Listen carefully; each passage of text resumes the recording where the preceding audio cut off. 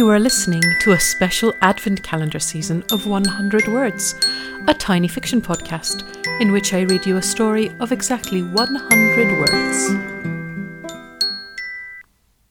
Day 2. Snowman. Do we have any carrots?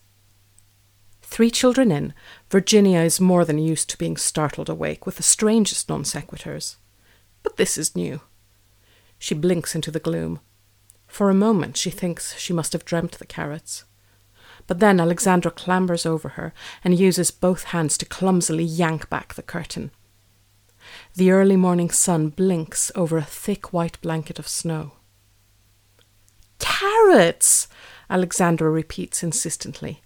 "For a snowman!" Virginia scoops her up and kisses the top of her head, blearily taking in the magic outside. "I'm sure we can find some."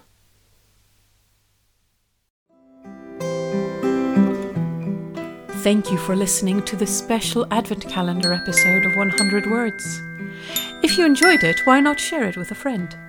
And don't forget, there are 2 full seasons of episodes to listen back to.